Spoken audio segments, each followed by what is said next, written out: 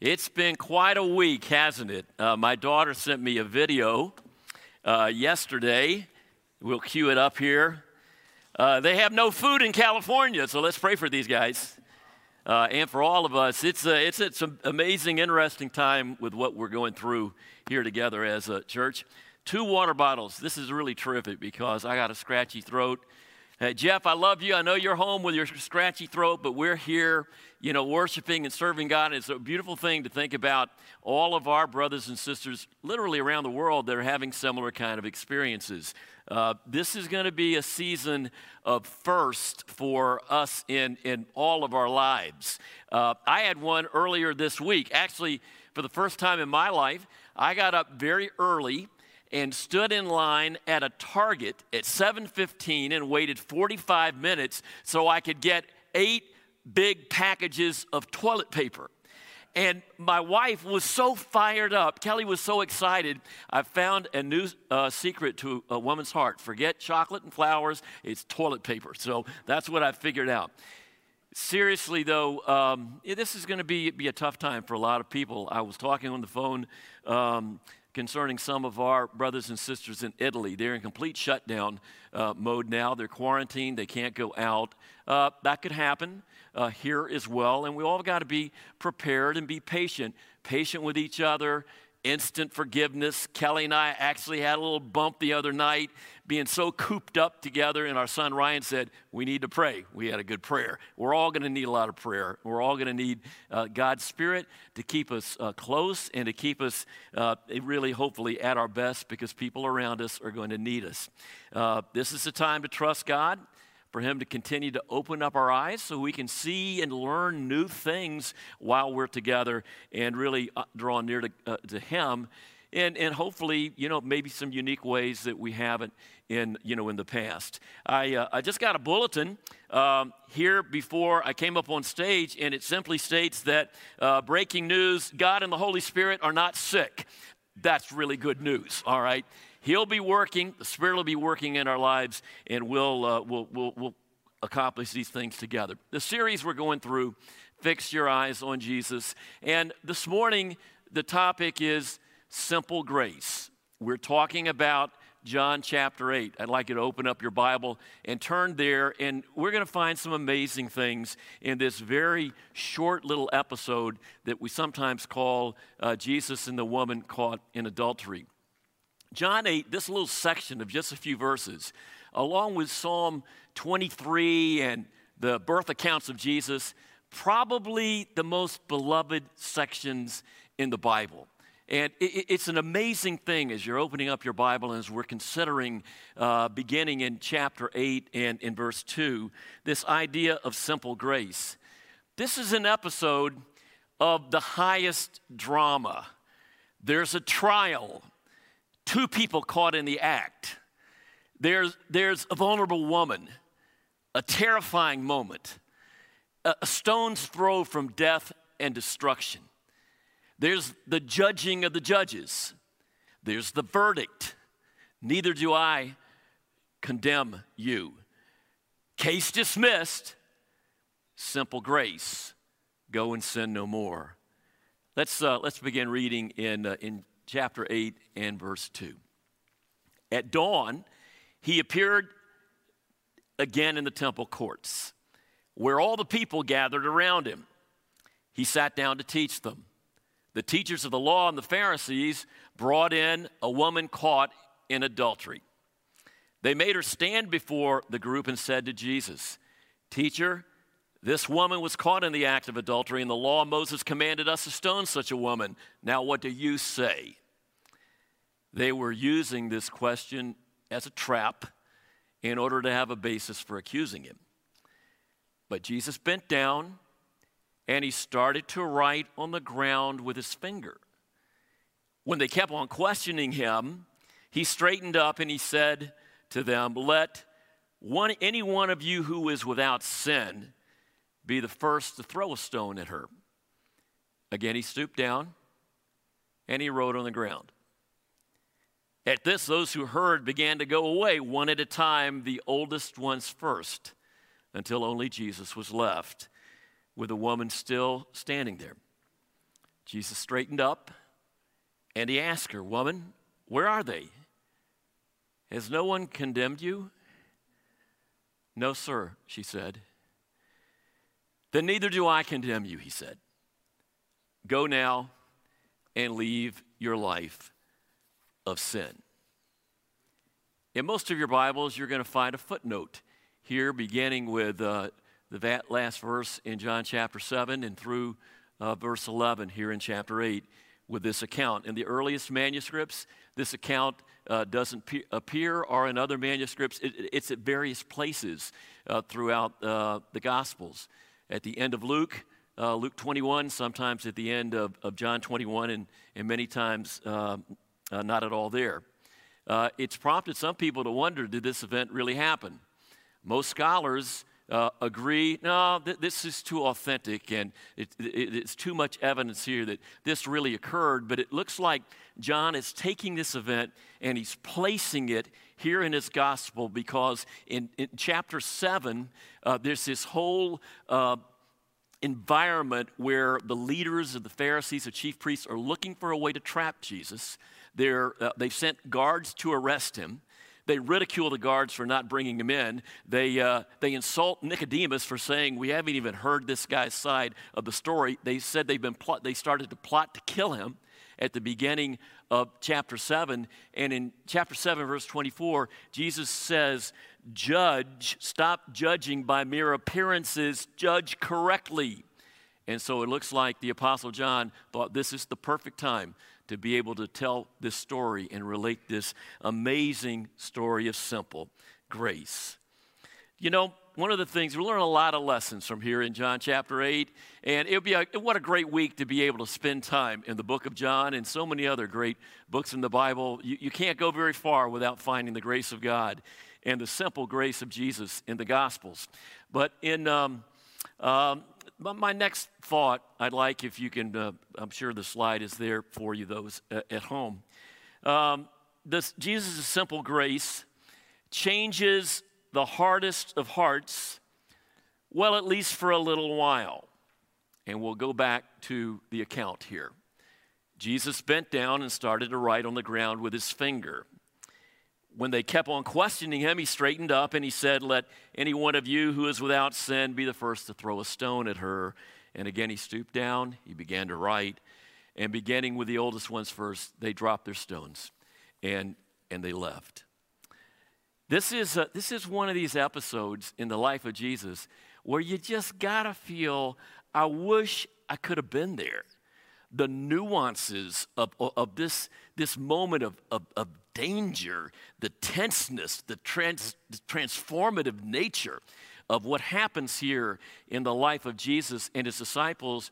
And it also includes the only recorded time in the Gospels where Jesus writes anything. It's an amazing account, really. Jesus did change the hearts of even the worst hardened hearts, at least for a little while, by his graciousness and his simple grace. These were not good guys that he was interacting with.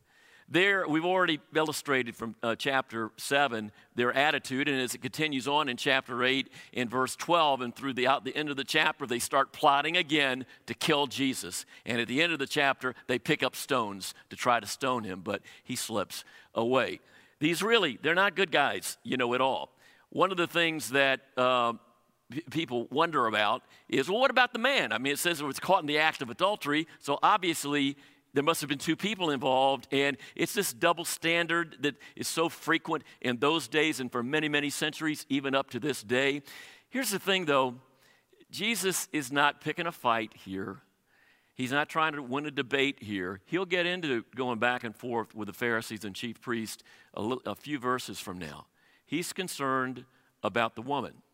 He's concerned about her and her heart. There's been a lot of speculation about the writing. What was he writing? What was it that the leaders set to stone a vulnerable woman? What is it that changed, that caused them to drop the stones and walk away? There's been a lot of speculation For me, my best guess is it goes back to the time where the finger of God in Daniel chapter 5 wrote some words as well. The king of Babylon, a bad guy, had a big feast. And this writing on the wall appeared, and the account says he grew pale, his knees knocked, and he fell to the ground. It was written in Persian, Mene, Mene, Tekel Parsin, which was translated variously, you have been weighed in the balance and found wanting. Whatever he wrote, whatever came across, the leaders got the point. They dropped their stones. Incidentally, later that night, this king of Babylon died and was slain. And, we don't know exactly what happened, but perhaps they realized, we better drop these stones and move out of this situation.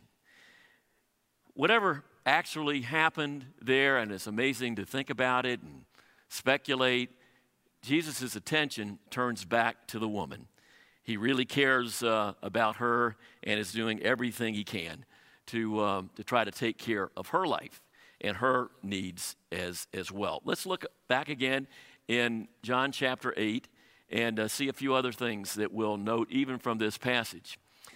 Humility begins with the oldest. This is almost an aside here that you're able to see that is very, very obvious. Beginning with the oldest, they dropped the stones and they moved on. It's in line with scriptures like 1 Peter chapter 5 when the elders are asked, to be a good example to the flock, to be able to submit, young people to be able to submit to those who are older and to be able to learn from them. This is amazing. So for me, this saved my life through the years. It saved my marriage, saved my spiritual life, being able to learn from and be able to grow from those who are older and learn those lessons. But the older need to learn from the younger need to learn from the older. And all of us have this heart and this spirit of humility. Let's go on to the verdict. The verdict. The most obvious thing here is the verdict depends not on our goodness or our innocence, but on Jesus' simple grace. Those who heard that went away. Jesus straightened up and said, "Woman, where are they? Has nobody condemned you?" And of course she said, "No one." And he said, "Neither do I condemn you. Go now and leave your life of sin." This really reminds me of the passage in Romans chapter 8. Maybe you thought about it already, this idea of no condemnation. What shall we say then? If God is for us, who can be against us? The only person who has the right to judge us or condemn us is God. And the passage goes on, who will bring any charge against those whom God has chosen? It's God who justifies. Who then is the one who condemns? No one. Jesus is not only the friend, he's the defense attorney. He's the judge. There is no condemnation in Christ. And it's such an incredible thing to remember as you look at this episode in John 8, and as you also think about passages like Romans chapter 8 and so many others, because, the verdict, case dismissed, no longer guilty. And what a tremendous sense of relief that must have been for this woman, and what an example, for all of us. We wouldn't really be dealing with the passage, and I'm sure you realize this if you've studied it, yourself. We wouldn't be looking at the entire context if we didn't have a comment about sin. Now, Jesus is so full of grace. He's so loving. He cares so much about this individual woman, but he does tell her, go now and leave your life of sin. It kind of reminds you of John chapter 5, when the man who was healed there all of a sudden came back, his legs came back to life, and he was healed in a dramatic way. And Jesus came back a little bit later on, and he said to him in that same chapter, stop sinning or something worse might happen to you. What would have happened if this woman had not left her life of sin? What if Mary Magdalene, heart really hadn't changed? Remember, she was delivered from those demons. Jesus talked about this in Matthew chapter 12, 43, I think, through 45, where he talked about when an evil spirit comes out of somebody, the spirit goes away for a while, but he comes back, and if he sees emptiness in that person's life, he'll bring actually 7 worse, and the spirits and the situation will be worse than it was at the first. It's actually a frightening passage in the sense of helps all of us, young Christians and all of us, remember that when we are forgiven by God's grace and we have this amazing not guilty verdict and we have this incredible inheritance of heaven, that there was a lot of cost. There's a worldwide epidemic for centuries. It's called sin. I think we're aware of it. It's devastated lives, marriages, hearts, families. It's come up in addictions and lust and greed and avarice and jealousy, and it's ruined the lives of so many people.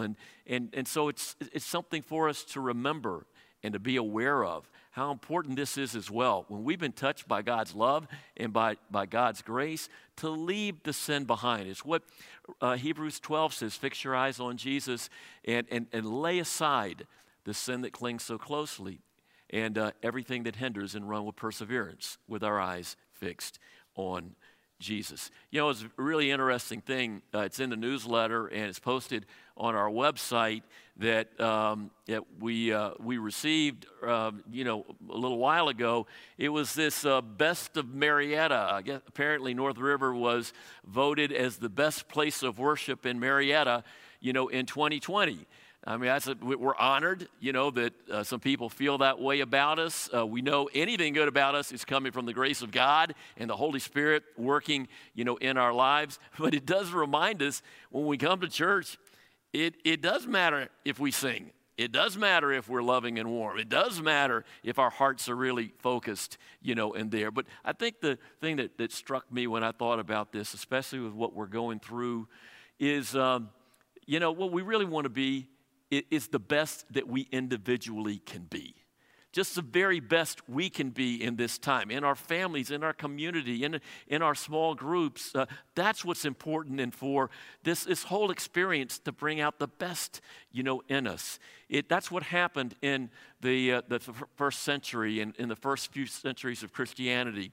This is a great book. If you haven't read it, if you haven't come in contact with it, check it out, The Rise of Christianity. And it talks about the rise and spread of Christianity was just seeing the beautiful hearts of Christians in time of plague, in time of real sickness, in time of, war and challenges. The Christians were the first to be out there on the front lines, giving and loving and serving, because this simple grace of Jesus that also comes through in the simple grace in our own lives, it causes us to be active and to be engaged and to share our heart with a real hurting world. It's a time to shine, for all of us. There's going to be a lot of tension, a lot of stress. There are things we need to learn from this experience ourselves. There are things our family can learn, and we can grow spiritually through this. But we want to be aware of the many, many people around us, okay? They won't be in big, huge groups, but we'll still have interaction with people, and to look for the opportunities to really be able to serve. I'm sure we'll share a lot of those practical things with you, but the people who have a special need right now, the elderly, we can go shopping for them. We can encourage them and help them. There are working parents that we could really use some people to be able to help on a selected basis, maybe reaching out and helping out with their children. The Lighthouse Gym isn't open, but we could have a competition with the campus students and the middle school students in video games or Madden football. I'm betting on the middle school students, personally. But there are all kind of things that if we just get creative and think about it, God will lead us in how we can really serve and make an impact. And spiritual needs. Whatever we do, let's not forget about that. There's still so many opportunities to study the Bible by Skype with people. There are the conversations that we can have. We can invite people to join us via live stream or some of our digital gatherings, that we'll be having. So many ways to be a light in this world. How do we do it? How can we be our best? The best that we can be? Well, it's simply by focusing our eyes and fixing our eyes on Jesus, the very thing we've been trying to do for the last several months. I'd like to close out these thoughts on simple grace with a thought from Luke chapter 7. It's a final thought and a reminder that our sins, not just this lady's sins, are forgiven. It's a little bit of speculation, but it contains an eternal truth. Do you remember in Luke chapter 7, we studied it the last 2 Sundays in our lessons. In Luke chapter 7, there's the woman who didn't belong. There was a gathering, a Pharisee called Simon had his friends together. Jesus was invited. And a sinful woman, that's what they call her, that's what Simon calls her, a sinful woman bursts into the scene where she doesn't belong, and she immediately starts anointing Jesus' feet with costly perfume, and her tears watering his feet, and her hair drying his feet. And the people there, they never seen anything like this before. That just doesn't happen. And Simon is very arrogant about it. Don't you realize this woman is a sinner? And Jesus says, Simon, I got something to tell you. And he says, tell me, teacher. And he tells a parable, which basically is the one who has been forgiven much loves much. But if you don't feel like you've been forgiven much, you're not going to be able to love much. And here's what he says to Simon. You didn't give me a kiss, but this woman from the time I entered has not stopped kissing my feet. You didn't put oil on my head, but she's poured perfume on my feet. Therefore, I tell you, her many sins have been forgiven, as her great love is shown. But whoever is forgiven little, loves little. And then Jesus said to the woman, your sins are forgiven. The other guests began to talk about themselves. Who is this that even forgives sins? And Jesus said to the woman, go in peace. Your faith has saved you. This sinful woman in Luke chapter 7, the woman who had no place. Is it possible that this could be the same woman caught in adultery in John chapter 8? And Jesus is just reminding her of this incredible event and miracle in her life. So full of gratitude, so full of wonder of this miracle of grace in her life, that once she was lost on many different levels, but became found and forgiven and saved, and just with such heart reached out to Jesus and ran to a place that she didn't belong.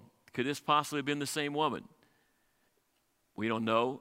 Personally, I've imagined that for years. That, in fact, is who it was. But all of us just need to be reminded the very same thing. Our sins are forgiven. That's it this morning. Simple grace.